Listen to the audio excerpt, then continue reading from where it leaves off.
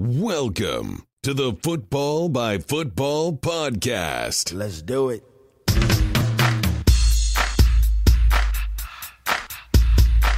Well, hello. Here we are again. This is Matt Chatham coming at you from the Real Thing Patriots Podcast. Happy week. Hope everyone had a great holiday, Christmas, if that's your thing. It's certainly mine. If not, just a little time off with the family, whatever it is you're celebrating. Got a big week here of football with plenty to look back upon and plenty to look ahead to as the Patriots finish out this season. Week 17 is now upon us. Jets on the schedule, and the playoffs and New Year's and all that other good stuff sits just beyond it. So let's go ahead and dive into this. You know, as if you're a Patriots fan out there, you listen to the show, you probably are. You know how things have been here the last month or so. It's sort of week after week having to bat away some controversy, non-controversy, whatever you want to call them, where, clearly the Patriots won because of some illicit thing. Something aided them in their victory. It's illegitimate. It's the act of asterisking. Or asterisks of the Patriots' victories. It used to be they just go back and tell us the ones that we have, and those trophies that I swear are there, and the rings I swear I have, that those aren't worth anything anymore because they've got asterisks now. There's a check mark next to those. That's what we've been told, and that's what we're supposed to believe. But now the process has gone to sort of a week by week basis, where trying to delegitimize entire games because of one overemphasized play that is at the very least questionable, in some instances not questionable at all. But it benefited the team that's so easy to hate. So here we are. Unfortunately, this is however many weeks it is in a row that we have to go back over one of these things, and we'll do it when we get to it, when it makes sense. But let's first just sort of plow through this Bills game. It was a fun coach's copy to go through because it was really sort of a tale of two halves, and I enjoy that from just a pure football sense of things. It wasn't wire-to-wire offense. It wasn't wire-to-wire defense. There were moments where either side relented, and there were moments where the Pats really had to step up, or they were in trouble, and they did. There were drives where the defense wasn't great, and there was a lot more so than obviously when you put up the final number that they did, where the defense was exceptional. So it's the timing of things, and I think that's the part that they hit out of the park this weekend. So let's dive directly into this Bills game. So this is probably your big glaring negative of the game, other than the interception later. But the Pats started 3 and out, start the game off. So the Bills deferred. They were going to get the ball in the second half. Pats start with the football, which doesn't often happen. But in this instance, they started it off. Actually had a positive run to get things going. But then they tried an outside run later, and on second down, and nothing went with it. Nothing came of it, So the next thing was sort of a curious call. And, I like the aggressiveness. The execution was gone. And what it was is, I call them a bow route. It's a seam route, but that sort of widens and then comes back, right? Sort of like the angle that a bow and arrow kind of takes. I think that's important. Because, not important, but what's unique here is that was to Jacob Hollister, to the tight end, which is very unusual. That they had one pass attempt on the day to start things off, and it goes to your third tight end in the slot, essentially. So that was a little weird, and it wasn't a great ball by Tom. I don't know from where I'm sitting here if there was something wrong with the route or whatever, but it did look like he ran a vacancy. But the throw was a little out in front of him, a little too close to the free safety for my taste. So, it wasn't, I believe Hollister didn't even get a hand on the ball. So, the throw was a little off, and had he been able to get a hand on there, he's probably getting killed. It was just a missed opportunity there on the first shot of the day. Decently designed play, and also a little bit of a head scratcher that's your first target of the day. But hey, keep them on their toes, I guess. So that's how things started. Really inauspicious start there for the Patriots, but then they flipped to the defensive side of the ball. And this really sort of shocked me. I made a quick note of this when sitting at the game there, and what personnel group they got to come out first defensively. It was a little interesting that Riley, the linebacker, was made inactive in pregame, and I'm kind of thinking in my head, I'm talking to some of the Patriots beat writers are there in the stands. Who are the outside linebackers? Who are the linebackers today? Where's the depth? I mean, who's going to play what? And I think that was answered a little bit later, that Marquise Flowers had a much bigger defensive role than we're used to having him seeing him have, and he did really well. We'll get to that in more detail later, but the very first snap of the game defensively for the Patriots, they had 21 personnel across for them. So, two backs. So it's LaShawn McCoy, the stud back there in the backfield, and you got two backs in the backfield, a tight end and two wide receivers. So a real basic pro grouping.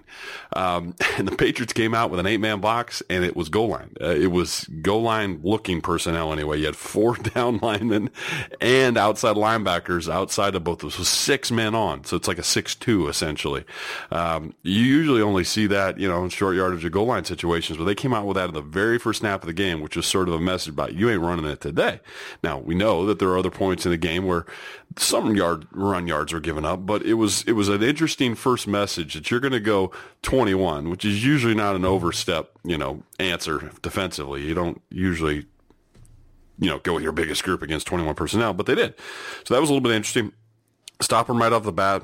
But on second down, they got out of that, and then they got a crack toss against them. Got a good chunk of yards, makes it 3rd and short. This is one of the points I wanted to make, because this happened early in the game, and I thought they improved on it a lot later. And again, Marquise Flowers is playing number 59. You need to know that guy now. He was the trade earlier in the season. He's really had a nice year for this team. Great on special teams, and has stepped up his role considerably on the defensive side of the ball. But this was one of those plays, a crack toss sort of out.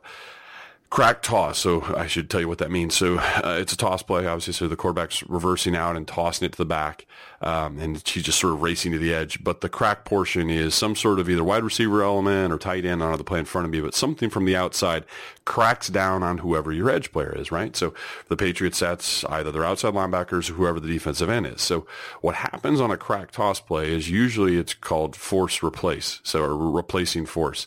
So you get cracked, the guy who's getting cracked is supposed to see the crack coming, wants to play out into it, press it, set the edge still. You don't want to concede the edge just because you're being cracked. But there's supposed to be a player that comes off the crack. The guy that, usually it's the guy that had the crack blocker in coverage, right? And that's often a safety. So the safety can kind of replace. So you have someone that comes in and fills in the spot you otherwise would have been had you not been cracked. So they didn't play that well, and they went backdoor, and what backdoor means is, so say if you're visualizing here, you're playing defense. You're in the NFL, folks. Congratulations.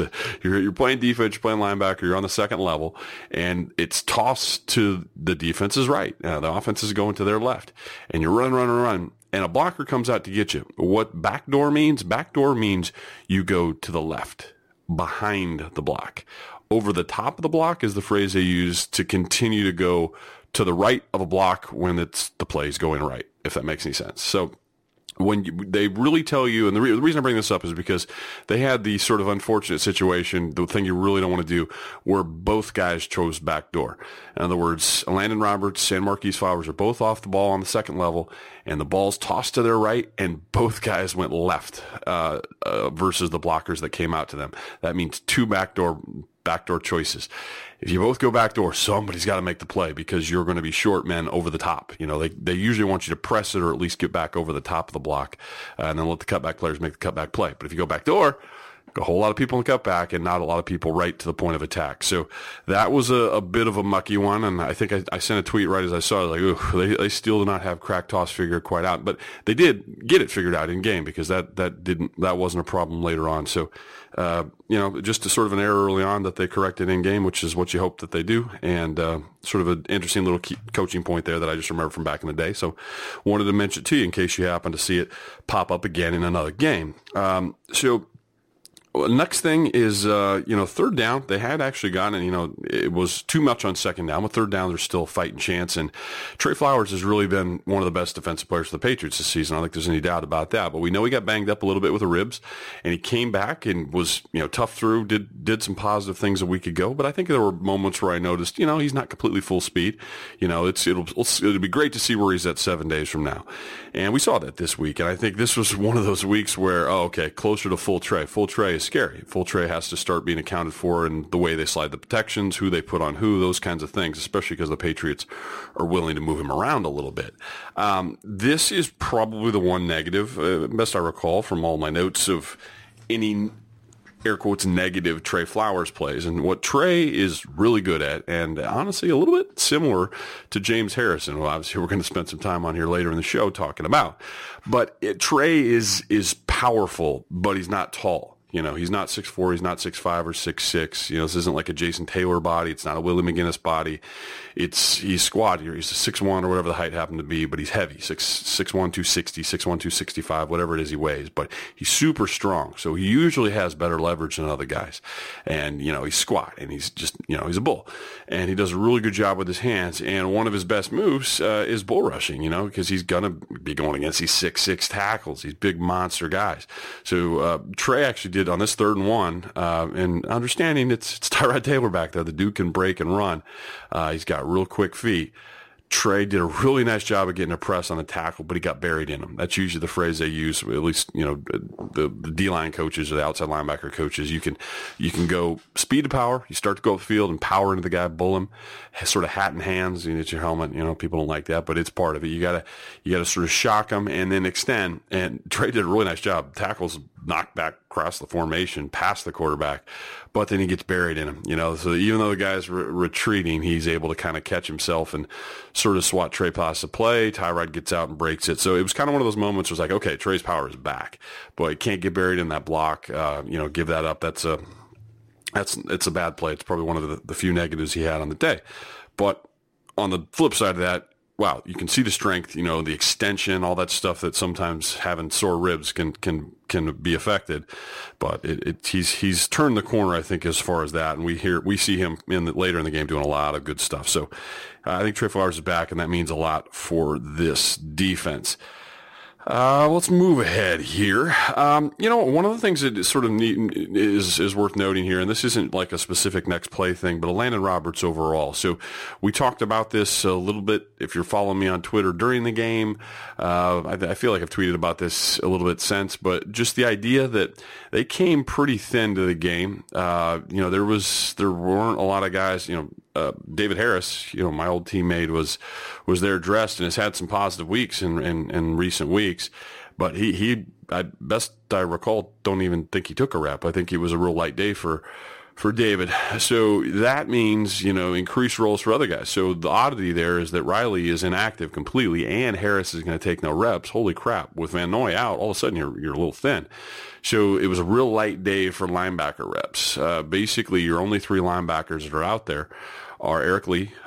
He's your only outside linebacker, stand-up guy. And that kind of depends on how you classify Trey Flowers, because Trey does play outside linebacker in the 3-4 for them, and he sometimes plays Sam too in the 4-3 stuff. So he's kind of a slash, but Roberts less so. Roberts was your only Sam who was up and playing. So, not Roberts, but Lee.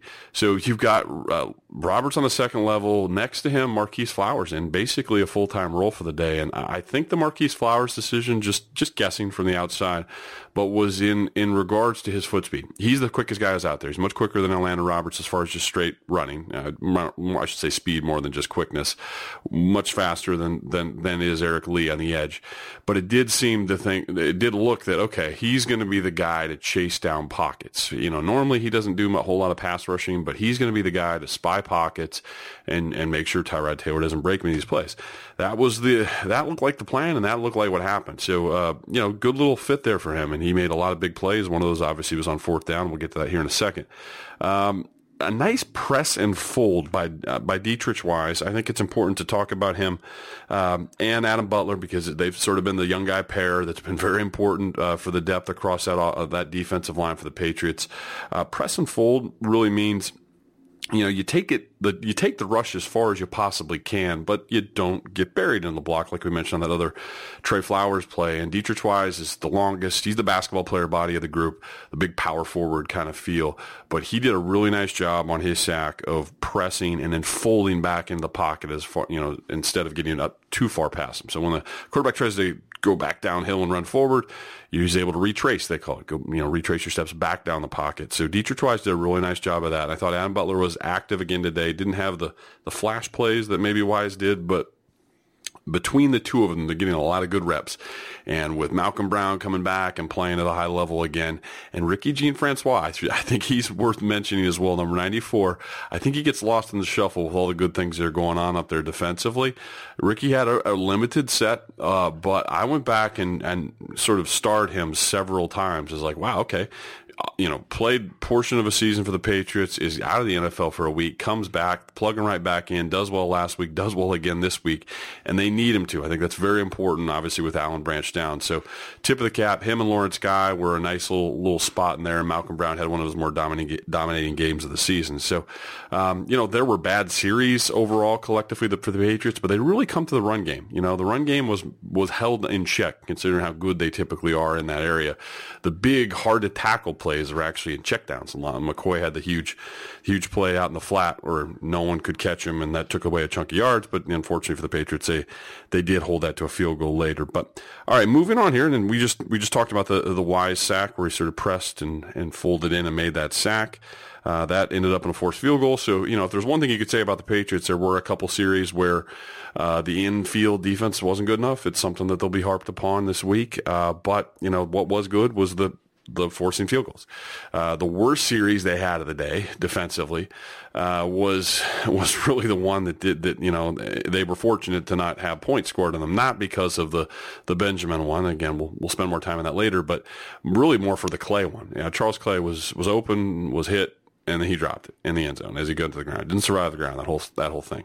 But that's the one I think they were very fortunate on, because that's the correct interpretation and call of the rule. But they just were beat on that play, and then we're just fortunate the guy didn't take it to the ground. So but that was probably their worst drive, I would say, of the day, where they relented too much and then got beat other than by a technicality with the Clay drop. Now, the thing that came after, again, we'll talk about that more, but it to me is clearly not a catch. I think the league ruled correctly. Now, moving on here, the offensive sort of as an overriding theme here over the Patriots. This is I sometimes lump this in with offense because it's an offensive play, but it's in special teams. But I would say the kick return it didn't have a very good day, and that's we're kind of in this point of the season where you want to start to see the special teams groups flash. The coverage units have been exceptional, very, very good. And we'll touch on a couple of those here later on in the show.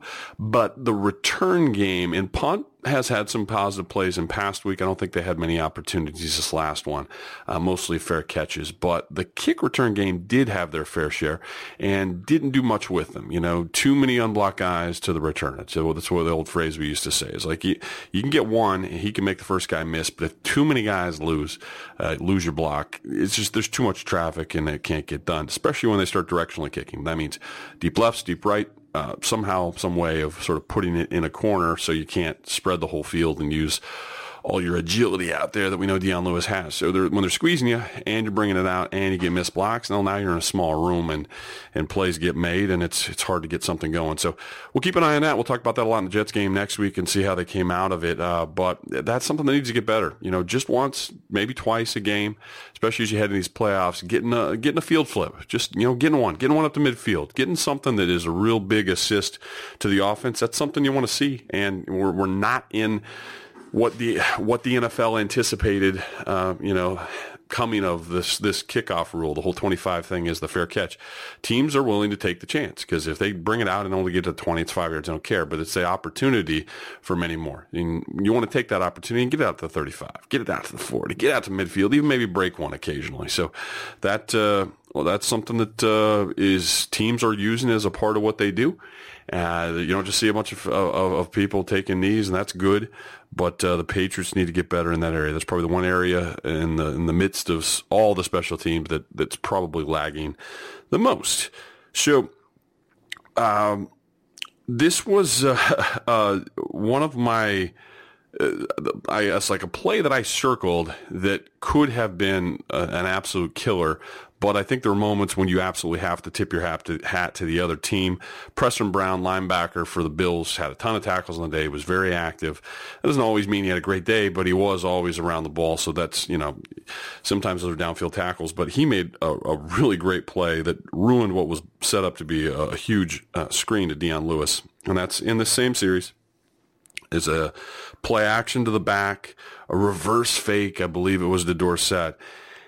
And then they pull off this little screen to Lewis, and it was so set up. I mean, you've got multiple linemen out in front. You've already got a defensive back on his back from, I believe, the tight end had made the block.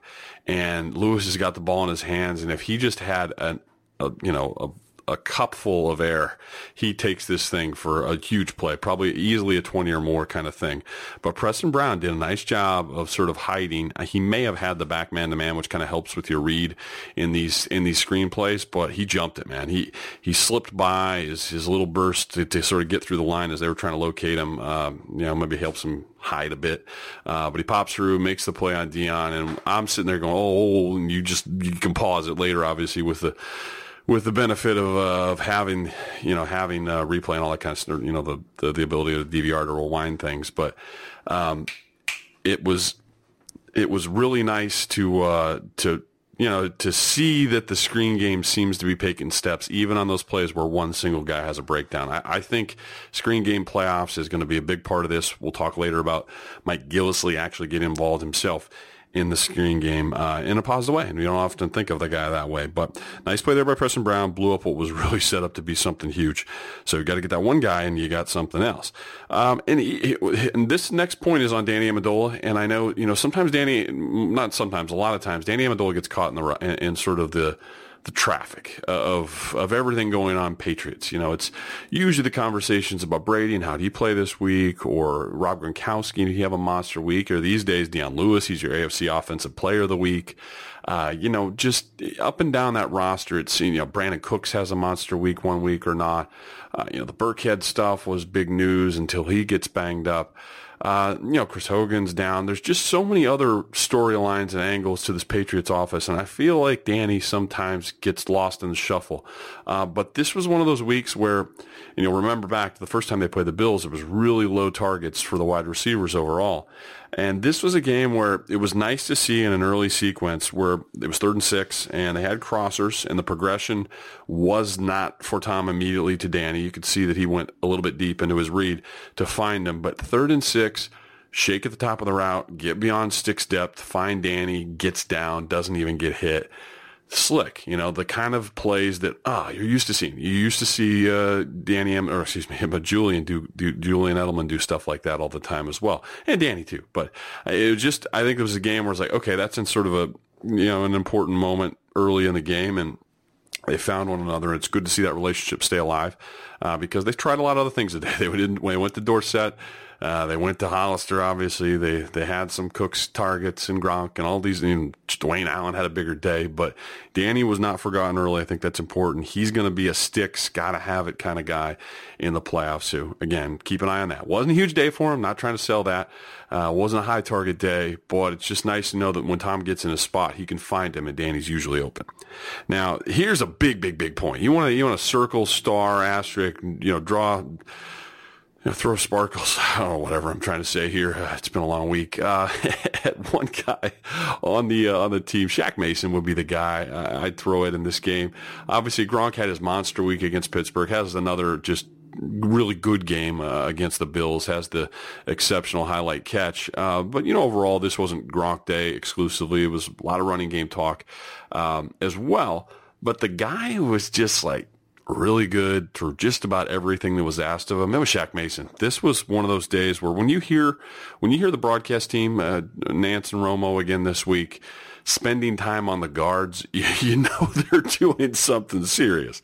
If a guard is getting noticed, he's either getting smoked or he's really doing some exceptional stuff to get the booth's attention. So, Shaq Mason was really good on his execution across the board. So when I say across the board, I mean like as his pass pro stuff, his run blocking and combination stuff, his run blocking and solo, his run blocking out in space. He's one of the more athletic offensive linemen. He's good in the screen game. He's good when the stretch plays allow him to climb to the second level and he has to chase after a smaller dude. He was just really good throughout the day. He won a lot of blocks. So big day for Shaq Mason. It's always a good sign when your offensive linemen are blocking dominantly like that. Now, I say this, and this is, I think it's a good point to also insert maybe a name you're not looking for, a name that you might not, if someone doesn't bring it up, notice is doing a really fine job, and that's Cam Fleming. Cameron Fleming, in my notes, over and over and over again, I'm like, wow, okay, yeah, okay, Cam, nice. Over and over and over again throughout the course of this game, he was winning his block. Now, Cam Fleming didn't have, the best end in the league over him today. Jerry Hughes is usually to the opposite side, so he's getting sort of a cycle of big ends and then sort of the other guys, but whatever, it doesn't matter. He was climbing to the second level, making plays. He was winning against the bigs inside. He really combination blocked well with Shaq.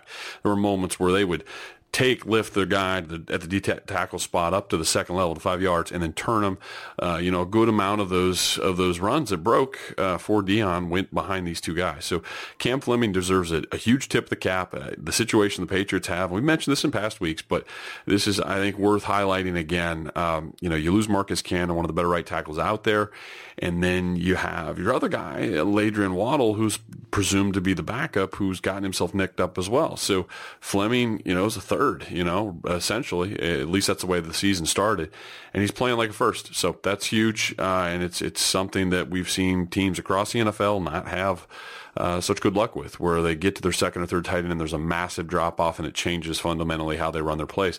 Has not been the case with Cam Fleming. So he'll have a decent test again this week against the Jets. But again, I don't think, he's not facing Pro Bowlers in these couple weeks. So we'll see where the health goes, if that means Waddle comes back, or maybe they just get comfortable, say, hey, Cam's logging games, we'll keep him in there unless he gets nicked. Who knows? So that's he deserves a nice mention this particular week because of the work he's been doing. Now, this is probably one of the more impressive but then disappointing drives the Patriots had in the game. This was the 6-minute drive. And we mentioned the 3rd and 6, it keeps it going with Amendola. You mentioned this thing goes long, obviously, with 6 minutes. A lot of different guys got touches in this game. There was a Hollister play in there as well. I think this is the one that ended in the Hollister screen that didn't go so well. But it's good, and it's not surprising in a Week 16 game like this that they would try some things. There's the tunnel thing. There's tunnel motion to Dorsett, which that was kind of the one purposeful moment of trying to get the ball in his hands. I like that. I think you could see how smooth he was. Once he had the ball in his hands, like, oh, that guy, he's just going to outrun people, and he looks really slick as a ball carrier. When I say tunnel, I'm sorry, I should explain this a little bit more, but tunnel sweep, it's kind of like in college, you always hear about the jet sweep, but this new tunnel thing, we used to call it tunnel screen with the tight ends, where they'd start from one side and go in front of the quarterback and then turn and get the screen. They're sort of doing this tunnel motion where he's coming up across as if they do that bat forward thing. The times we've seen it happen a few times, Brandon Cooks has got it with a bat forward handoff there. So it works like a forward pass in case they screw up the thing. They fake that, or at least they don't, there's no response to it, and Brady drops back and then it continues to hit him in the flat when he's extended. So that's the tunnel idea. And they executed it really well. It was the one moment where Dorsett got his big touch. It was obvious that was something they were trying to feature there to, again, make the preparation for the next week harder. A couple big Dwayne Allen plays in this game, the Hollister plays that maybe didn't go so well, but at least were in there. The Dorsett stuff, a handful of targets. One unfortunately was obviously the pick to Kenny Britt, but there's enough other stuff around the fringes there that it makes it still for a tough week of practice, because they're not just honing in on 3 or 4 guys total. It's sort of everyone who's active is going to get involved somehow, some way. So let's see. Let's go down here. There was the one. This thing ended sort of in a whimper, and we talked about how this is the long drive. Ends in a field goal. It was impressive, but then it stalls. Right. It was the 4th down, or sorry, I think it was 3rd. No, second. Whatever it was. The screen that doesn't work to the tight end, and you kind of see the inexperience of a young guy, or just a guy who's not as fast as your own running back. That's typical. That's why I don't usually do screens with tight ends. But both Gronk and Allen had gotten outside, and Dwayne Allen had gotten outside and had leverage on their particular blockers. And in the hole, though, is Hollister out in space with a blocker in front of him, now with a tackler out in front of him unblocked. So he's got one unblocked guy that would be in the hole in front of him, and then 2 guys outside him that are both blocked by the big tight end. Other 2 big tight ends. It'd be great to have seen him continue to take it outside and let those guys make their blocks, run that thing around the edge, but maybe just didn't have faith in his speed, just not used to seeing, that kind of scenario. in a live play, but he ran back into the hole. He just ran back to where the one-on-block guy was. So, had no chance. So, but it's an interesting idea. Again, it'll make people prepare for it, but it wasn't terribly impressive, so maybe they won't spend a ton of time on it. Who knows? The next thing was the incompletion on third down that made it have to be a field goal, and that was high and behind Gronk and a lot of traffic. So, again, people were starting to bang on Brady for the interception streak that he has here, and rightfully so, and not making some big sweeping point that he's having issues or anything, but he has had the one sloppy play a game, the one regrettable play, and usually he's so good at avoiding the one regrettable. It doesn't paint the entire game. His efficiency overall was still high on that day. His once a game sort of regrettable one has been a thing for whatever it is, 5-6 weeks in a row. And as Bob Soshi pointed out to me on our Patriots This Week show this week, it was back to 2002 since he's had that length of a streak. And he's like, well, that's back when I played a million years ago. So, that's something to keep an eye on. And I brought the interception that comes up later in this context because I thought the Gronk play was similar. It was fortunate to not be something. Now, Tom throws it up and high and away, so it's not going to be picked, but he threw it into an awfully dangerous area. So Gronk's running, back towards the middle of the field. There was a lot of traffic.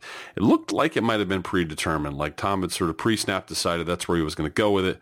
Didn't stare it down. He looked away, but he came back to it and then didn't see the coverage sort of getting ready to snatch onto that thing. So, maybe he's intentionally throwing it high saying, I just don't want to hang. But one of the things that I think was a factor there that would lead you to believe that it was just a mistake is there was no pressure. There wasn't like okay, I understand why he threw it high there. He's just getting rid of the thing. He threw it high and wasn't being pressured yet. So I would think that maybe that would take him off this road, but it appeared that maybe he just predetermined that that's what he wanted to roll with and didn't throw his best ball. So, anyhow, ends up in a field goal, and Buffalo ends up back on offense. Now, people noted a lot on Twitter, had asked me to sort of look into this for the week and take a peek at what was going on with Malcolm Butler. Malcolm gave up some plays. I don't think this was a bad week for Malcolm. I don't think it was his best week, though, either. The play that's going to jump out to people the most, and I thought Romo did a pretty decent job of at least noticing the first half of how hard this route was that Malcolm gave up. It was to the Thompson guy. I think his number's 10. But this play to Malcolm I saw it and had the same feeling. I think a lot of the people that were tweeting me, it's like, oh man, he gave one up again, and it's kind of an ugly breaking route. Wonder what's going on with him there. So what happened on that play was So Malcolm is taking what looks like a deep over. He's in man-to-man coverage, and it's play action, little boot action, so it means the quarterback's reversing out.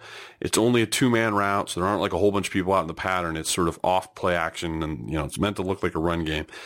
And he's covering in man-to-man. The receiver gets up the field 10-ish yards, whatever, and starts running over. So he's got to run across the formation. Usually what that happens when you're in coverage and a guy like that, the corners, you always see him undercut it. Undercut it means try to get back underneath the route so that you're between the receiver and the quarterback to either dissuade the throw, or if it's coming, put your near arm out and bat it down. But this is what was so hard about this, and it was a sneaky good play design. As soon as Malcolm builds up, he's in really good coverage for the over. He starts to break underneath it, and the receiver stops in the middle field and wheels back the other direction towards the flag. So he's running over to the offense's right side, then turns and bolts back to the left. That's an unusual double move. Usually double moves don't go all the way, try to make it halfway or more across the field and then go all the way back to the other corner.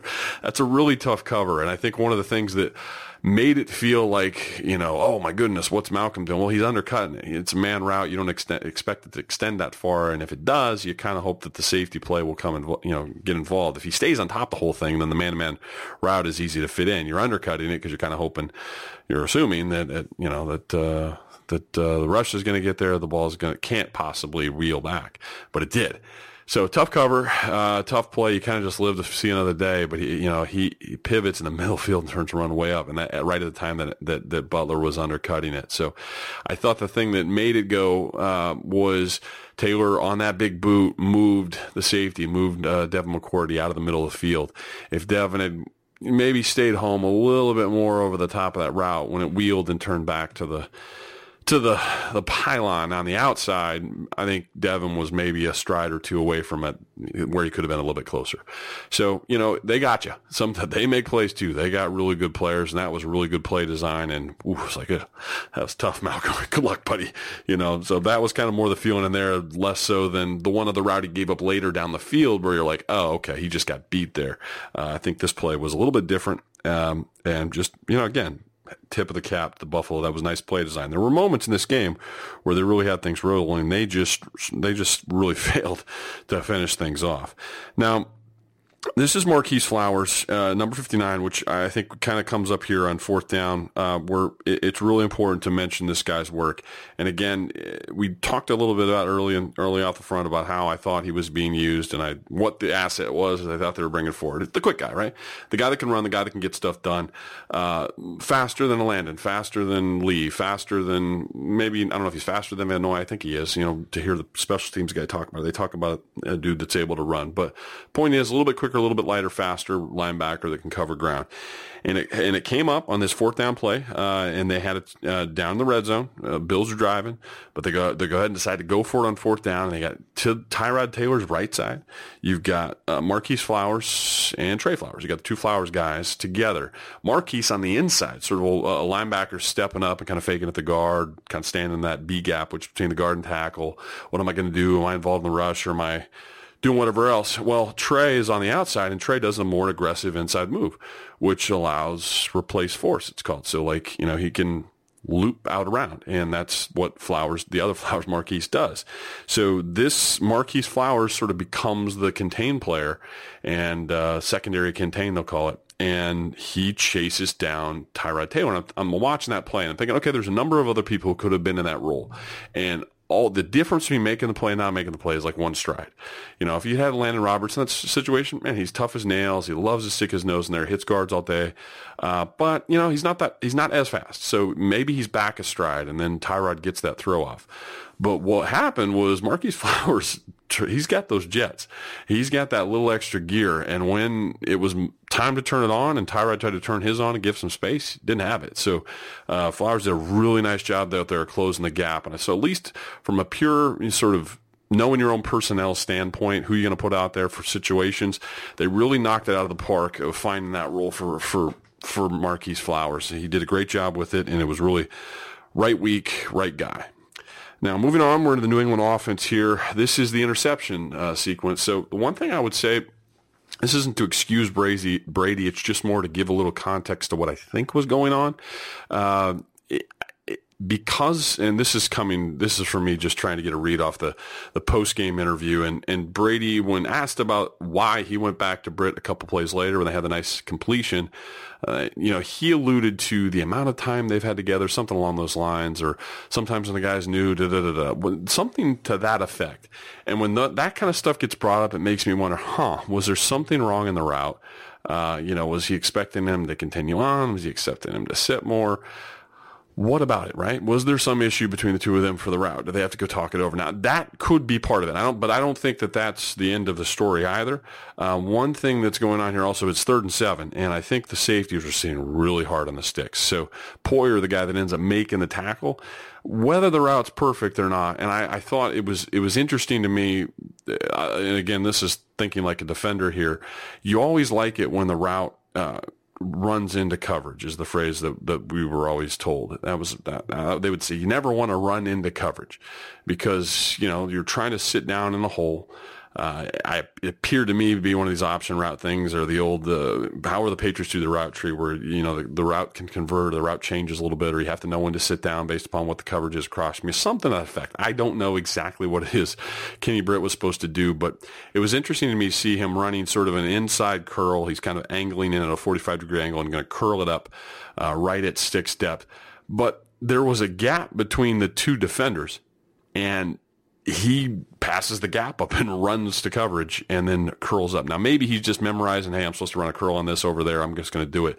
But it was a little weird to watch, if you stop that route and kind of sit in the hole there, you're wide open. Or if you're Brady, you throw it back to the shoulder that's kind of away from coverage. Brady led it.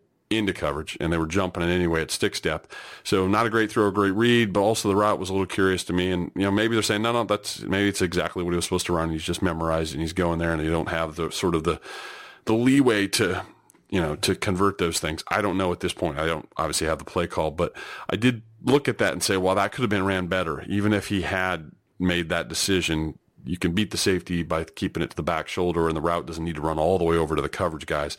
I think that, on a couple levels there, that could have been better. But that's kind of, that was obviously a kick in the nuts. That's, pick six or killers in games. It's a possession and points. Patriots are right back on offense. And I think this was obviously a very important series because you've kind of you've hiccuped there badly. But they come back to Dwayne Allen early in the series, and they get a positive outlet. Not a huge play, but I think that's very important as you go forward. I throw him in that bucket with the Dorsetts and the other guys here. Gillislee had some plays where some of the forgotten guys are keeping their roles alive, even if it's just for a play or two. I think that's important down the stretch. Now, after the outlet play to Allen, they come back to Kenny Britt. And this is sort of, as we mentioned before, the question that Tom was asked. Like, okay, you just had the issue with, whatever it is that went on, and you threw the pick. Yeah, what makes you want to come back to the guy? Want to get him involved? Well, the thing that I thought was really interesting here was not just that, hey, they went back into another drop back play, and they're going to try Britt again, like on maybe something comparable to what they had the interception on. Instead, no, they seem to have designed a play for him for the kind of route that he's best at running. And that's the dig stuff, in my view. Digs, crossers, overs, press it down the field, deep comeback. That's the stuff we've seen him, at least on the highlight stuff from the other places where he had his most success. So this was different than the play that the interception came on. The interception, he's one of extended three receivers. He's just running a little curler out. It's straight drop back for Tom. He's just got to make a choice. This is Tom under center, stretch place. That's, fullback and running back going one way. He's jumping out of there, faking it to the back, and then standing up. And then hopefully everyone's bit, and he's running a dig route. Britt is running a dig route. Dig is just a square in, from the olden days. But he goes up 10, 15 yards where it was and then runs in. And because there's going to be a little bit of overreaction from the run fake, that's where it fits. So that was like, okay, yeah, it's Kenny Britt. That's what he's going to do. Hard sell, play action. There's a less read element to that because you kind of don't need to read coverage as much. You're kind of just, because you're hoping that you're coming open a little bit and part off of the play action portion of it as opposed to drop back, show the coverage. He's got choices in the routes he's going to run, something like that. This was like, I think this is more prescribed. That makes sense. And if Tom steps up out of the fake and Britt's covered up, he's got other places to go with the ball, maybe just a check down. But that was like, okay, I get it. That's why that's, done the way it was done. So I think, again, there it's interesting, not just they went back to him, but how they went back to him. They went back to him with sort of more of a simplified look, and it really accentuates what he does best.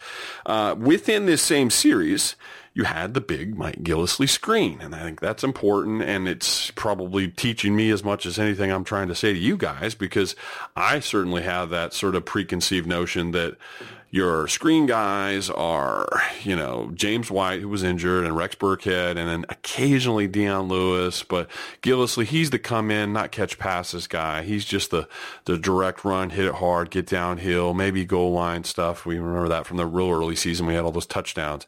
But not screens, not Mike Gillislee, but yes, Mike Gillislee really looked good running the screen, executed well offensively. He didn't get it, and it was a big play.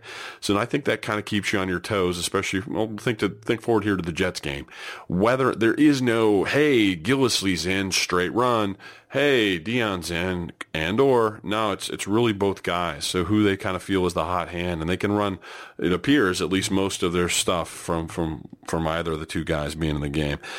This was also a portion of the game where we know we had some of the biggest, sexiest catches with Gronk later on, the highlight stuff, but some of the chain movers came within this, and that's important. Everyone can't be a Gronk highlight. There's going to be times where you need him to catch a 6-yard curl. There's going to be times where you just need him to run a sit route at or near the sticks and fall forward 2 or 3 yards. There was some of that in here, and it's sort of the garbage plays that he has, but again, I think it keeps him honest, or at least early in this game, I didn't see like some over the top, hey, we're doubling Gronk, take him out. There was enough zone coverage where Gronk was just sitting underneath the zones, and some of Tom's choices were just to go over the top of those and choose more more aggressive throws. But in this moment, in this particular play I'm talking about, it was more, check down's the wrong word, but a shorter route. Take what you got with Gronk and let's see if he can plow forward and get a few. Now, understanding this is also that same series where Gronk was missed over the middle. And it was weird because, this is on the same, Gronk ends up with a touchdown later on this, but now you're in sort of that high red area and you miss Gronk over the middle. And it was in an odd way because Gronk looks like he wants to be led with the ball. That looks like where all the vacancy is, but Tom didn't throw an inaccurate ball necessarily, like he missed what he was aiming at. It looked like he was aiming back shoulder, which kind of takes it back to coverage, which is like, okay, these are the two guys that are most famous in this league for really being on the same page with each other, and one of the better relationships anyway.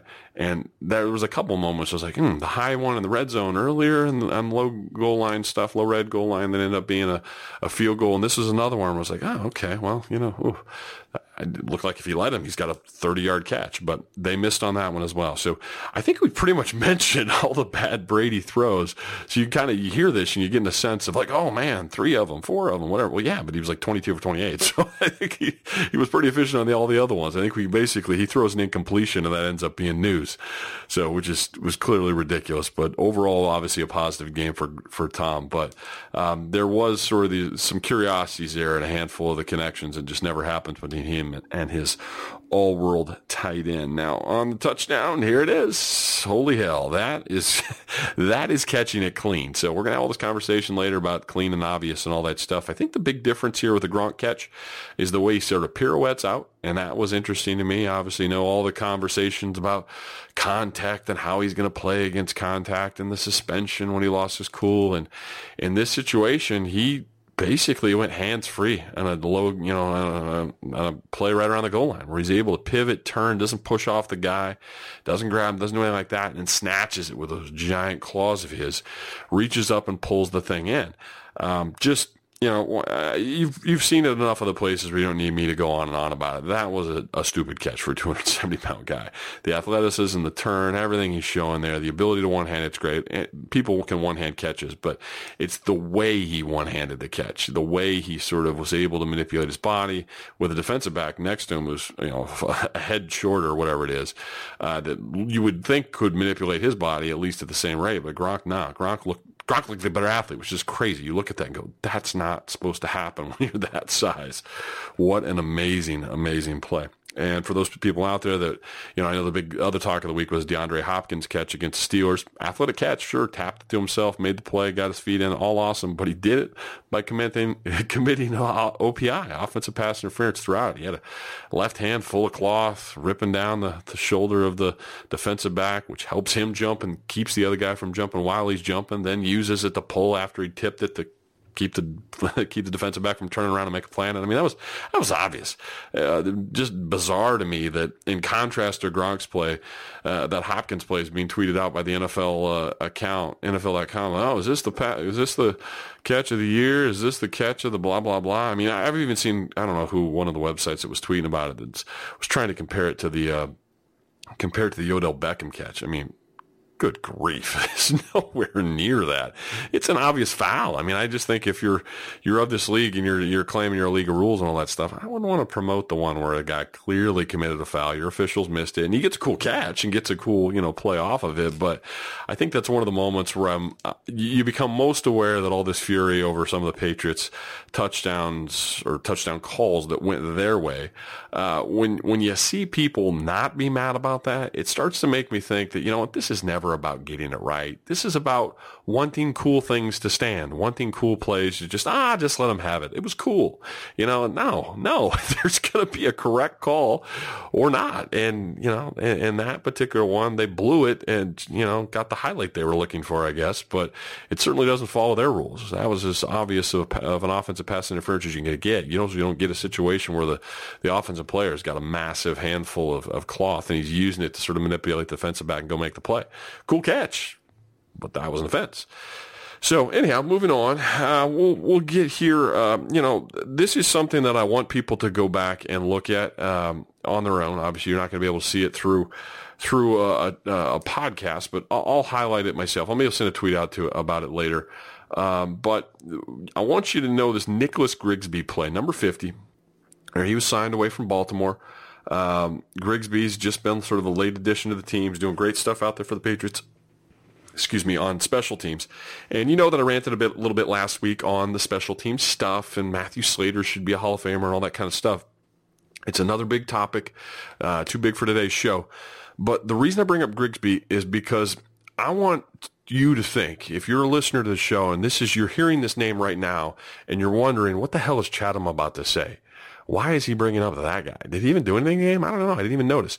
I'm telling you, without sort of hesitation or qualification of any kind, the best tackling play, I can't say the best defensive play because technically it's on special teams, but it's a play where you're covering something or someone and trying to tackle them. Bar none, and if you want to have a top 10 list of these kind of plays, the top one of those, the top tackling play in this Patriots-Bills game by a mile is this Grigsby tackle. The kickoff that directly followed the awesome Gronk catch, Grigsby absolutely trucks his blocker, runs him over, and jumps in and steps over him and keeps his stride going, and then has a huge hit and solo tackle on the kick returner. It was awesome. I mean, it was special teams porn. It was as good as you'll see. That was an awesome play, an exciting play. And the broadcast just ignores it, right? They got other stuff to talk about. They want to do graphics and stuff between the transition between O and D. I hate that shit. And this Grigsby kid had what you really should be like a top 10 NFL play of the week. I mean, it really should. It was that good, and I'll show it to you. But it's annoying to me when, I think it's important to point out plays like that. And if someone doesn't show them to you and you're just relying upon the broadcast to find out what's going on in special teams, you'll never know. So when you take a mass audience of millions and millions of people who consume and watch football just through broadcast lens, when the topic of should Matthew Slater be be a Hall of Famer, of course they're going to say, no, why would they? They never show me what he does on TV. Well, and they don't think that in their head, but I mean, I think the ignorance of what's going on is in part because they're not showing it, right? The coolest, best stuff they do is often just as exciting and no different than a nice tackle on defense or a nice catch on offense, but we're not showing them. So I think Grigsby play is a great example of one of the most violent, exciting, cool hits in the game. And were you even shown it? Were you even reminded of it? Were you highlighted it? No, of course not. So when you think about whether or not you think Matthew Slater should be in the blah, blah, blah, were you shown his best plays? Do you even know what he did? Do the voters who want to make that decision even have any clue what went on? The people that are thinking about what happened in the Patriots game that are these voters for Pro Bowl stuff and All Pro and all those kinds of things, did they even see the Grigsby play? Are they even aware of it? I think I know the answer. I think you do too. Now, moving on. Let's go here to a little underthrow by Brady. And here it is. I've done, literally, Tom was 22 for 28. And I think I've just done every single non-positive throw he had because this is the underthrow to Cooks that ends up being a good and positive play for the team in the game. Underthrows Cooks, gets a big flag. And on that flag, ends up, flipping the field, and they're going to come down and get points here directly after. But I would say, I'm sorry. This is, that's it. This is, the ball travels 53-ish yards in the air. So it's not like, Tom underthrew a go route. Is his arm strength hurting? Is what's wrong with him? No, he still threw it 53 yards, but he threw it late. And I think he's just a count late. And instead of being able to sort of lead Cooks out here, the thing that was a little curious to me, even beyond just the fact that it didn't lead him, he had to come back for the ball. The defensive back did as well, and that's when the contact happens, and that's how you got the penalty. So it ends up working out. But the curiosity here to me was that Cooks had started to stack. In other words, got on top of the wide receiver or the defensive back. He's out in space. He's going to track speed this thing and get out there, and Tom's going to lay it up. It's going to be huge. Tom threw it back to the middle of the field, which sort of allowed the route to come back towards the defender, really.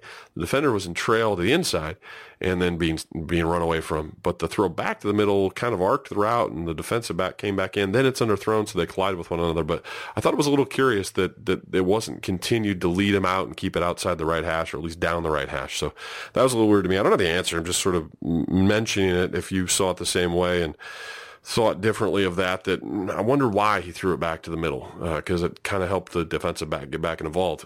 His answer to me might be, well, I got a penalty. So there you go. But maybe not. Moving on. So there was really nice 2-minute work and spy work by Marquise Flowers. He mentioned it on the fourth down play earlier in the game. Marquise Flowers is again in this role, but the bouncing to either side. He did a really nice job of quick hug in the pocket when Tyrod started to break it, and some of them were incompletions, some of them were getting him down, period. But again, in this 2-minute situation right before the half, that was really good work by Marquise Flowers. Again, I think they really found a nice role for him, especially think forward, think playoffs. It's not relevant with Bryce Petty this week, but think playoffs. If it ends up being Alex Smith with the Chiefs, if it ends up being who on the AFC side of the draw, it ain't Big Ben. It ain't Blake Bortles. And Blake can run a little bit, but yeah, you're more high-end athletic guy. It ain't Flacco. Maybe Mariota again if they get in. Who knows? But maybe it's just Alex Smith. So at least on the AFC side of the draw, that would be the guy that you would probably match him with. You'd see a similar approach. If you ended up for some crazy reason with Seattle getting through that gauntlet they have on the NFC side, that's probably the other guy over there that you would think of where you use the same sort of Flowers role. But a lot of stuff going on the NFC side. I highly doubt it ends up being the Seahawks this particular season. Now, I make this in sort of jest. We'll joke here a little bit about the notion that Charles Clay had what to me looks like a lot like the Jesse James non-touchdown a week ago against the Steelers 2 weeks ago now. But what's curious to me is how that play just got so buried because of so much controversy about the Benjamin thing. Charles Clay had a play that pissed everyone off the week before with Jesse James. He catches it. He's in open, and I believe that's a catch. I know it does not follow the rules, and you got to stick with the rules. So the rule says that you don't survive the ground, you don't get the catch, and that's correct. They should do it. They did it. They did it the right way with James. They obviously did it the right way. Hit this one without any controversy. But what I found kind of odd with that is that no one seemed to care. Like a week ago, it was the worst thing in the world. And the Patriots are playing the Bills. It's I don't know if it's nationally televised, but at least regionally here with the Patriots on CBS. And nobody seemed to be up in arms on that, which is weird to me. Because maybe it's just because it popped out more clearly. When he went to the ground, he fumbled right away from his body. But, James wasn't immediately available or immediately obvious, but when you put it on the replay and you realize, his hands aren't even underneath it and it's out of both and it's resting against his forearm on the ground, it's on the ground. So I don't know. Just to me, it was sort of the hypocrisy of it all. Like I'd feel so much differently about all these so-called controversial plays if people were consistently angry about them. But when that one kind of just came and went, no one seemed to care. It wasn't like, if your position before would have been James should have been given the touchdown one way or the other. Don't care what the rule is. Well, then I think you should have felt the exact same way about the Charles Clay one. If you don't care. I don't know. And again, especially if you're an outside observer, you're a Chiefs fan or you're a Chargers fan or you're a Cowboys fan or something, you're just watching the early game. That one should cause the same fervor, I guess, as the James one. It shouldn't be any different. The principle's the same. You should be mad equally or not mad equally, whichever it happens to be. But people weren't, so their attention focused on this next Benjamin catch that was ruled a non-catch, and correctly so. So let's get into that, and I'll try to be quick with it because we're getting close here to the 1 hour mark, and I want to make sure I spend at least 10 or 15 on the Jets at the end. So I'll try to make this about a 3-minute point. I think one of the big issues here with the Benjamin overturn, and again, my position here is that they had to find something clear and obvious. It is clear to me on the replay, although it's complicated. So does complicated mean obvious? I don't know. We don't get a definition for it. It's just whatever your definition of obvious is. It is absolutely clear to me that he didn't qualify for a catch in the NFL and also have 2 feet to go with it after. That's the biggest issue. So one thing I think that I started to get into this is what people need to understand that are having sort of this, fall outrage now because they want replay to be changed, because probably if under truth serum, because it's benefited the Patriots too many times. People don't like that. And I half wonder if portion of this is also, fantasy football. I mean, is that an angle to it for some people? They see a cool catch. They want those points to stand. Certainly isn't exclusive. I don't think that's across the board, but I think there's a percentage of the population that thinks that way, that doesn't want the rules to be enforced because they just want to see highlights. They just want to see catches. They don't want them to apply it strictly or under a microscope because I don't want catches taken away. I want those points. But so to the greater point here, just understanding what's going on and why I get kind of fired up about these kind of plays is I just don't like this concept. I think the logic here stands better than any argument against it. That why in the world would you put more weight or credence to what was originally ruled on the field if you know what the guy's being asked to rule upon isn't humanly possible. You're like, what? What, Chatham? What the hell are you talking about? This is it, folks. What an official is being asked to rule upon in that moment, and you've seen it, the Kelvin Benjamin thing happens in sort of a blink of an eye. All of that within less than a second, start to finish. And you have to make a quick decision. Here's the problem. Humans, one set of eyes. This isn't sort of cumulative work. This isn't like two officials putting their heads together, one that's in charge of the feet, one's in charge of the hands. It's not that. One dude is there and is meant to simultaneously, somehow, some way, you explain this to me because I'm pretty certain I get how eyeballs work, at least my own. How does one stare at hands to find that moment at when possession was made? And we know the bar for possession is higher than high right now. And we can argue all day about that, whether or not it should be, but it is high. We know it's high. You got to do a lot of things to sort of illustrate that you've caught something in this day and age. So how is it that an official with one set of functioning eyes that aren't able, to use one eyeball and look at one thing and one the other? That's just not how it works. You look at one or the other. How can you be staring at possession up at the hands, up by the chest, and also be simultaneously looking at feet on a 6'6" body?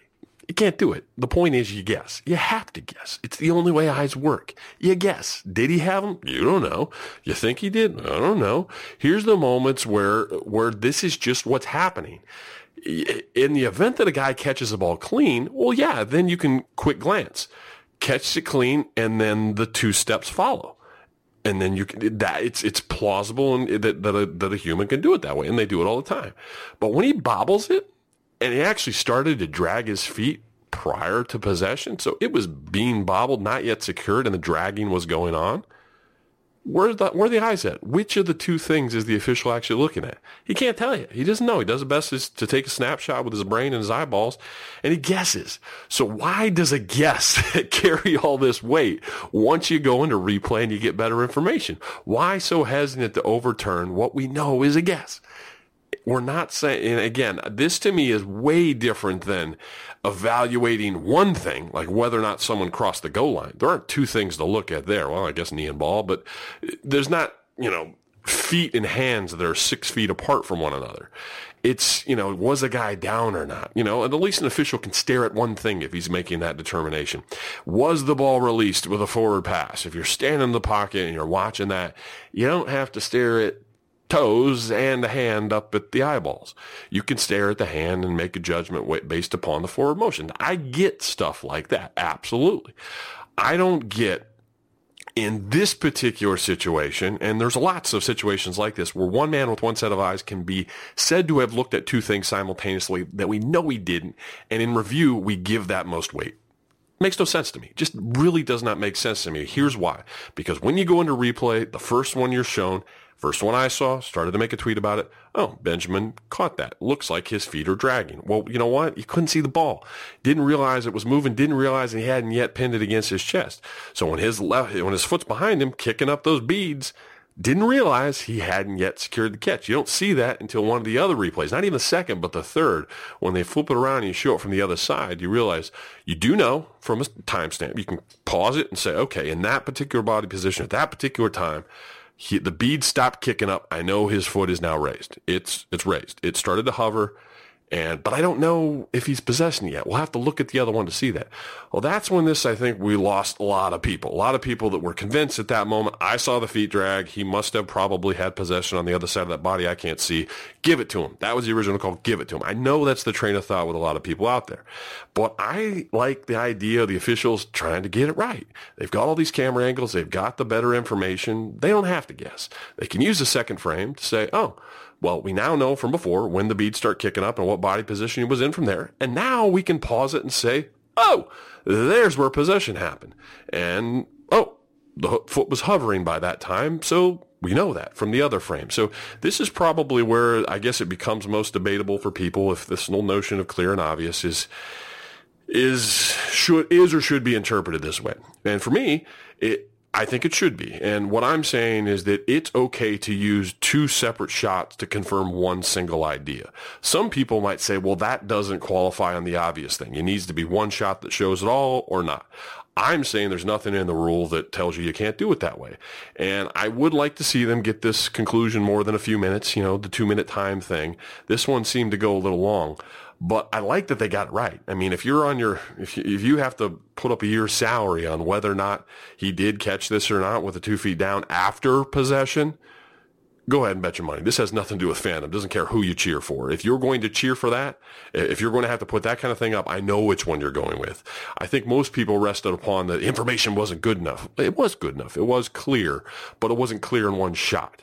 So if you're just simply have to stand before God and gamble on the one that actually truthfully did happen, it is the one where the foot hovered after possession. Possession happened later. I think most of us, seeing it live until you'd seen that third replay, didn't realize that he hadn't possessed it until awfully late and the foot had already come up. So I think one of the other things that's really important in mentioning on the way out of this, and again, you obviously understand where my opinion is on this, and my opinion here is offensive player, defensive player, not Patriots-Bills. I don't give a shit about that, and it's annoying to me, obviously, when, I know you're judging that way because it went in the Patriots' favor. No, I really, really, really do care more about my analysis than I do who gets it. That's me, and if you don't know that about me, then you haven't fucking paid attention. So anyway, so moving forward here, though, I think it's really important to understand that possession is the thing that drives all the things that come after it. Possession, possession, possession, and we know the bar's high.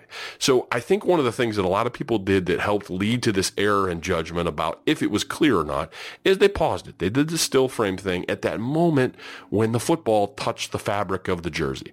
Now, it's important here to distinguish between Gronk snatching it up in the air and the one that he did with his big old paw. It's caught. It's in the hand. It's moved and grabbed and pulled back to the body. This one was tapped and pulled in. In other words, not yet caught. It needed to be against his body before it would have been caught. And that's what's different. Possession is not freeze frame when the hand is pushing the ball towards the chest. So there's no possession just simply because he's touching the outside of the ball and the ball's touching his body. He hasn't yet possessed it yet. That's just the first instantaneous kind of situation where fabric is now touched the leather. That's not possession. Possession is then squeezing it against his body and proving that he actually has the damn thing because he hadn't caught it up in the air away from his body. I think that's where people made the most errors here. There was no possession until he had squeezed it against his body, which happened frames later than the ones where people were trying to say his toe was still on the ground. It wasn't. The bead stopped kicking at that moment where it had been squeezed against his body. That's when possession happened, and the toe was clearly up by then. I know this is confusing, and if your point of view, even if you are a Patriots fan, it doesn't have anything to do with Patriots fan stuff. Literally, we wouldn't have had cause to do this play on a Patriots show if this had happened against the Colts and Packers or something, or the Chiefs and Raiders, whatever. But you could change the jerseys, and my analysis isn't changing. That's what happened. That's how it best fits with the rule that they have. I don't mind that they took a long time to get it right. They did. This is not about can you fit a card underneath the guy's foot. You know it hovered because you could see it hovering from the other angle. You know when it hovered, which also can marry up to when it was possessed or not. So you use all the information to do the best decision you possibly can. In this situation, New York did, which is crazy. And for that, good. Moving on. All right, so here we go as we kind of head out of this thing. We've pretty much just we just knocked out the first half, and we don't want to spend, we did a whole hour on one half of football. So we don't want to keep you here all day with the show. So we'll kind of just hit on the high points. There was the McCoy check down in the second half, which was one of the biggest, ugliest plays. Made a lot of guys miss. If you watch a lot of Bills games, and I've caught my fair share this year because they're in the division, they're on TV occasionally opposite the Patriots. So I think I've seen, 4 or 5 games, something like that, start to finish, beyond just what I have to watch to review when they're playing one another. And there's always a McCoy breaking play. I think the thing the Patriots at least survived here, it's not thrived, but survived, was their big breaker didn't end up in points. Their big breaker, where he makes a bunch of people miss and makes a lot of people look silly, it happens to everybody in the NFL against LaShawn McCoy. But on theirs, they got the stop, and then actually that drive ended up with the red zone stop, which is really good and big. I think it ended up in a field goal. I think that's what made it 16-13. So you didn't get killed on the one big McCoy play. It wasn't good. You don't go home and, brag to your parents or whatever of your tackling on that play, but you survived it, and then you nutted up and made a play after. That's very, very important. So Shaq Mason on the Gillislee touchdown. Obviously, Gillislee finally punches in. It's good to see him get back and get involved. Ran hard, did well in the screen game, did run in the running game, and the chances he got. Shaq Mason on that particular run, go back and watch that if you want to sort of spotlight someone. Mason underneath his guy, stands him up, walks him back. So impressive. It just shows you it's not just the athletic out in space guy. He's not just great at double teaming and climbing. He, a shorter guard, he's only 6'1" or 2" or whatever he is, underneath a guy, and not just under to prevent himself from getting knocked back, under and then driving the other dude. He solo blocked a guy off the goal line and created the hole for Mike Gillislee. Very, very impressive. Now, big flat route from Dwayne Allen down the stretch. That was pretty impressive. That got things going as the scoring picks up here now in the third quarter for the Patriots. And oddly enough, we'll kind of finish out with this one. It was 3rd and 11, and it actually had come off of a Brady sack. Brady had been sacked by Jerry Hughes. It was kind of one of those iffy sacks where you even call it a sack because it's happening essentially right at the line of scrimmage. He has to step up in the pocket. He's fallen basically right back on the original line. They went in and called it a sack, called it 3rd and 11 for official purposes, but it's pretty much just an extended play. He's stepping up in the pocket, and you kind of fall forward. But, yes, technically sack. And the next play is 3rd and 11, obviously a terrible down and distance, and they score a touchdown on the screen, deep in the red zone. I thought that was interesting. You don't always see that. They obviously had a couple other red zone fails down there, so they went a little different way.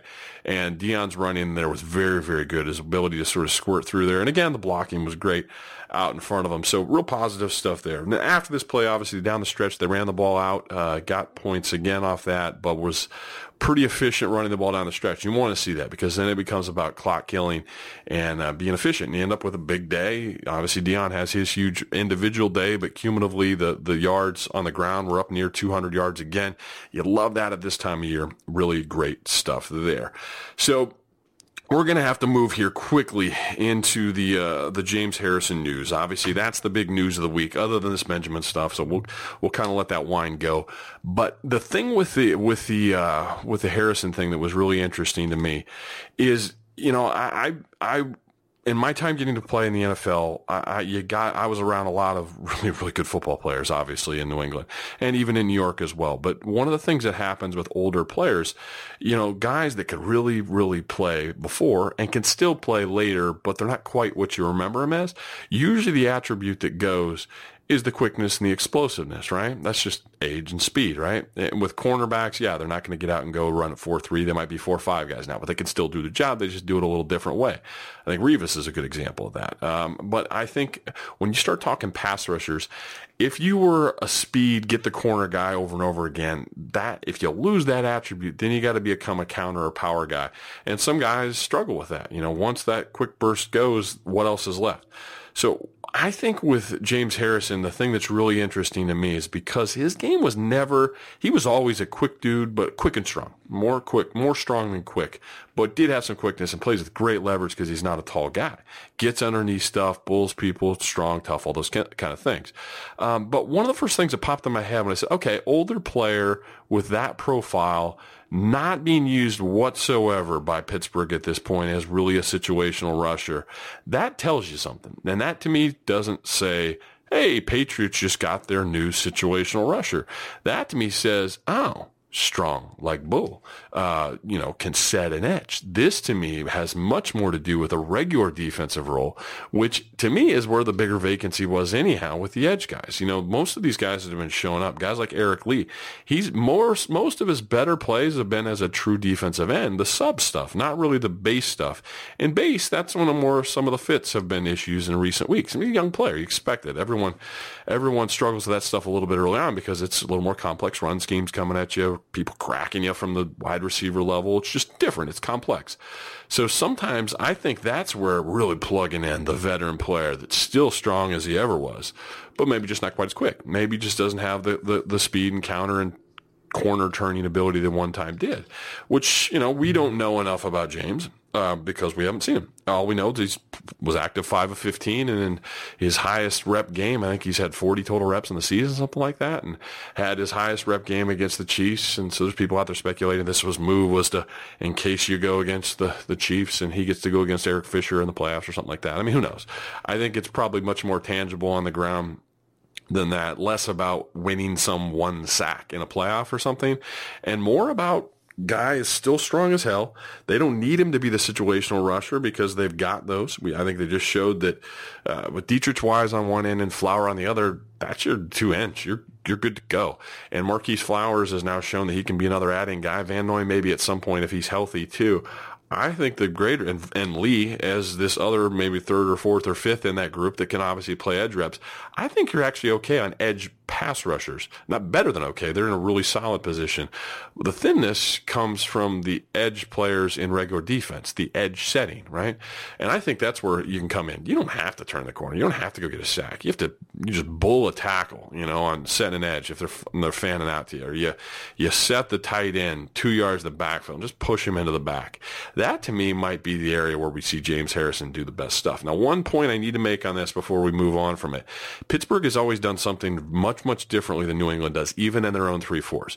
So in the positions that you always saw Mike Vrabel do, that you saw Willie McGinnis do, that you saw Nick do for years and years and years, and for me, for the handful of times you saw me do it, was we were really true D-gap, or what's edge setting contain guys. And most coverages and most things we did. In other words, no one was supposed to get outside of us. We had to be wide as the widest, right? We had to set the edge and make sure everything turned inside of us.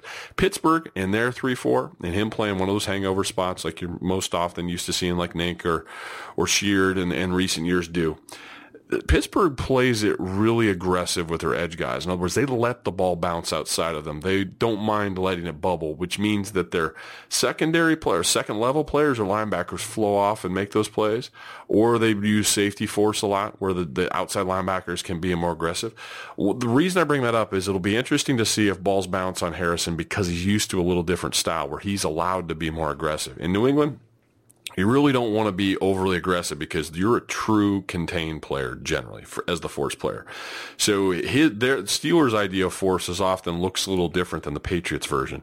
The Steelers will let their edge people be more aggressive, bubble it, and allow sort of the backs to hopefully take a back step or a more sharp cut as secondary contain comes in from the secondary or from second level inside linebackers flowing off of say James Harrison, being more aggressive against the tackle or against a fullback coming out of him, something like that, or tight end. So just keep an eye on that. So there'll be a little bit of transition for him there. I mean, he just obviously played as many years in the league as he has. He's going to be smart. If they say, hey, overplay force, you got force, nothing gets outside of you, bull, create a pile, keep it inside of you. I think he'll be exceptional at that. But in the event that you see some hiccups, part of it might just be the transition to not being used to being an overplay on the edge. So keep that in mind. All right, now let's transition out of this. That was sort of your Bills wrap, your big news of the week, which is obviously the James Harrison story. I think he can obviously help you more in regular than the pass rush stuff. But I also think that we got to touch on how James might fit in against the Jets and what problems the Jets do present and what you have to sort of keep an eye out for. We'll do this in 10 minutes or less and kind of look at where the team is and what I think can come out of this game. Now, I'll just, bust any early bubbles here on this isn't meant to be some sort of reveal at the end on a guess on the game. I think the Patriots should, if they take care of business, really kick the Jets' ass. And it's not because it's the Patriots and it's Jets. I think that the Jets provided so much more of a challenge when McCown was still the quarterback. I think things have really fallen off since then. It's really easy to go back and watch last few weeks. The offense just doesn't operate like it used to. And that grittiness and toughness and situational wins and then, coupled with the defense that's been playing pretty solid ball, that's when they're dangerous. When the offense really struggles to move it, it's just hard to even force yourself to come up with some idea or way where the Patriots might lose. It's really hard to see. Bryce Petty he struggled. And maybe this is bias of my own here from a year ago. I remember that first series. He came out at the end of that blowout last year and he got sacked twice and then threw a pick. It's like, whoa, 3 reps. Woof, woof, woof. And I know he's a year older. I know he's done some more stuff. I know he's played, and I watched a little bit of these last couple weeks, but I just think that there's so much more limited. Guys like Robbie Anderson that have been big play guys, the big play element's kind of been gone. It's not been there to the same degree it was with McCown, even from the broken play standpoint, even from the go route stuff, where Robbie Anderson has really been a guy all over the formation. You can find him in the slot, you can find him in the 2 or 3 spot, you can find him on one extended as an X. That means you can't motion, he's on the ball, or as a Z where he's off the ball and moving. Like, they've really used him all over the place because he's your big hitter. Almost 1,000-yard season. Top of my head, I think he's like in the 930s, 940s, somewhere in that range. So with a pretty solid game, this is a 1,000-yard wide receiver. He's got 7 touchdowns on the year, I believe. His yards per catch is up around 15. I'm just regurgitating stats I think I heard earlier in the week for another show. But the point is, he's been really one of the finds out there. And I think if you're the Patriots trying to sort of concentrate your coverage, how you're going to handle this team, the things you absolutely have to take away, it's the big play stuff with Robbie Anderson. And Robbie's that guy. And it's the run game with Bilal Powell, maybe Forte if he's involved heavily in that, maybe Elijah or McGuire. Is it McGuire? Yeah. Is the other guy, the young kid, who we actually highlighted quite a bit going into the last game against him and didn't end up having a huge role. So they've got strong backs, a pretty strong core there of pretty solid backs, run hard, very competitive, can do some things. You take away the running game and take away their one big shot guy, which is Robbie Anderson, number 11, second-year player out of Temple. Thin dude, 6'3", 190-ish. So you really neuter him. I mean, because there's not much left there. There's a talented tight end in Austin Seferian-Jenkins. We're not going to replay that whole drama from the first time.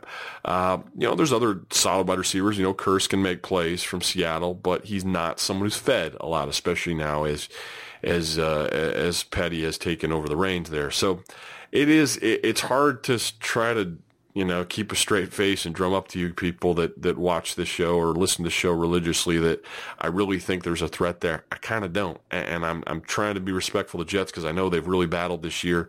I think in this regard, it's sort of a tip of the cap situation because they felt like a team that was building themselves to have a Browns type year, but they really didn't.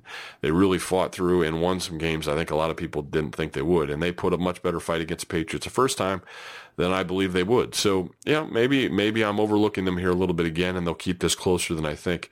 But I think it's really just a matter of playing smart football, winning the turnover differential, significantly so, and preventing big shot plays to Robbie Anderson and keeping the run game in check. We don't know where, as I'm sort of recording the show, where the Patriots are going to be injury-wise, as far as like Allen Branch and Van Noy. Those are the 2 big names that were kind of, are they or are they not going to be involved? And I think a lot of the fortunes swing upon those 2 things. I think down the stretch, getting Branch healthy on that knee will be a big plus, and getting Van Noy just because he's sort of a Swiss Army knife, a guy that can do a lot of different things in a lot of different roles, especially if he's now added in here and there with Harrison feeling a little more comfortable, with Lee more into a rush-only kind of role, or even just being more comfortable in the regular portion and rotating with Harrison, whatever it may be.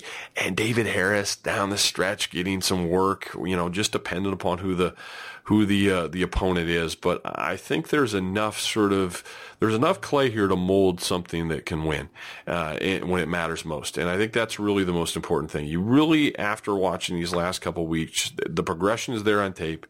The improvement is there in the front 7 portion. The step back stuff, though, that happened against the Bills that you're going to want to see improve against the Jets, that it's kind of hard to see how there would be a straight line connection, is Stephon Gilmore. I would say it was the first time in a while we've seen him giving up multiple on-ball, taller wide receiver, just goes and gets it and he can't do anything about it kind of plays. We saw him do really well against Mike Evans early in the year, who's, I think actually a lot better player than Kelvin Benjamin overall. But he did struggle with that body type there, and that hadn't been the case in a while. So it's something to keep an eye on. The Jets don't really have that guy. Kurse is kind of bigger, but not that big. Robbie Anderson is kind of tall at 6'3", but he's not. He's a really thin guy. He's not big, and Benjamin's almost a tight end. So they don't really have the people, unless for some reason Gilmore ended up on us, and Seferian-Jenkins is a big guy, to stress them that way. So I don't think those issues will resurface. The double move stuff, people are going to come at Malcolm Butler that way, but I think part of alleviating that is saying, hey man, if a guy's going to get a route that extends that long, that goes all the way across the field and comes back the other, safeties will have to get involved a little better on that, and Malcolm's just going to have to fight to live another day. He's got one of the toughest jobs out there. When the Thompson kid in that Bills game ran the go route on Malcolm now, the one down the sideline that helped set up the drama with the Clay non-catch and then the Benjamin thing. That was him just not syncing well enough with it. He got beat bad there, and that was a big play that set up a lot of this other drama that happened. So, it needs to be better. It wasn't Malcolm's best week, but I think the one thing you can point to is that once you cross the 30, when you get down to the tighter spaces, and it's not just about pure speed, it's more about competitiveness and ball skills. That's what Malcolm has shown. And I think he really did again. I shouldn't say it. Didn't think he really did. I think he really will this week. I think the matchups for him are much better. I think that competitiveness will come out. I think that propensity he has for sort of finding a turnover will come out a little bit more. But again, this isn't a great receiving unit, but they're plucky. And I think you can go down the list of games this year where you can find defensive backs who on paper look better than the Jets people. And you find Robbie Anderson making plays. You find Kearse making plays. You find the backs out making plays in the passing game for those guys. So the Jets, they deserve respect, especially for what it appeared their front office is trying to do with the team, kind of stripping the body of the vehicle, and they're still expecting it to go make and win races. And that's, I think they've done a lot with that exceeds expectations. Let's put it that way. So got to give them respect. It'll be an interesting game. It's going to be a New Year's game. It'll be early in the afternoon. Patriots need to go out and do some of the things I talked about. Limit the big plays and keep the running game contained. And it'll be a fun week to see how James Harrison plays after sort of that goal. Keeping things inside of them, banging heads, really making the room small. I think this is going to be fun to watch them grow and maybe learn a little bit about who they may be when they come back after that bye in the playoffs. So this was a fun show to do. I enjoyed it. We covered a lot of stuff, maybe a little too much weighted, so that's me screwing up the Bills stuff relative to the Jets stuff here at the end. One thing to keep your eye on here, though, as we head out of this thing is the new stuff. And I think, for every year that we do a podcast of some sort here, it's not the last year's Football by Football show didn't do exclusively Patriot stuff. We would touch on them, but it wasn't all of them. Week 17 is weird, and I remember this as a player because I got more defensive role usually because like a normal week I would play during the season. Maybe I'm getting 10 plays, maybe I'm getting 15. It kind of usually would hover around in that area during the normal parts of the season. But when you get to this week 17 and they do try to rotate guys a little more, keep guys fresh, keep guys healthy. It's not sitting guys. But the guys that were in my role, they see an uptick. Maybe I see 20 instead of 10, maybe it's something like that, and still do your special teams plays. So I think that'll be mildly interesting to see who along that roster sort of fits that bill. Marquise Flowers, he had a big role last week anyway, so I think maybe we continue to see that stay high. But do they work in more Harrison? Do they work in more David Harris? Do they work in more Hollister plays, more in a traditional sense, just targeting him to put it on tape to see how people react? Does Gillislee have a big week? I predicted that on the Patriots this week show. I don't know how serious I am about that, but I think it's interesting to watch and see if, okay, let's bell cow him a little bit. This is going to be a week where we want to win on the ground anyhow, shorten this thing, and get out of here and get into the playoffs. Can it be a big week for Gillislee? Ran really hard, ran really well against the Bills. It'll be interesting to see if they expand his role there this particular week. Can you find a third, a fourth, a fifth target to Philip Dorsett? Can you find some ways to get the ball in that guy's hands? He can do some things where he's proven as much. Do you really go out of your way to try to game plan and schedule plays for Kenny Britt? And that again, it's another week. It'll now have been the third week. I'm sure he's got, maybe an extra volume now of what he understands or what he's comfortable with.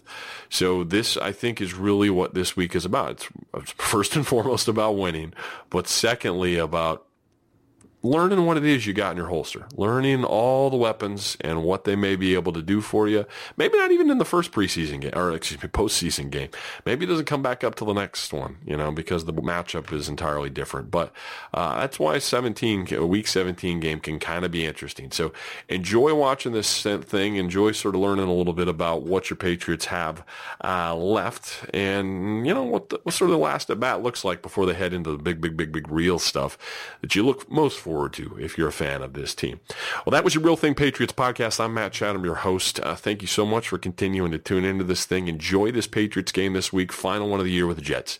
And have a happy new year as always. Safe as always. Keep sharing the show. Keep sending on out there. You can subscribe on iTunes. You can subscribe on blogtalkradio.com. Or you can just wait for my little tweets out there on the interwebs. Hey, folks, thanks for tuning in. Enjoy your week. Speak at you next week. Bye-bye now. Thanks for listening to the Football by Football podcast. Football insight by football players. Night, Lucky. Night, Dusty. Good night, Ned. Good night, Ned. Good night, Ned.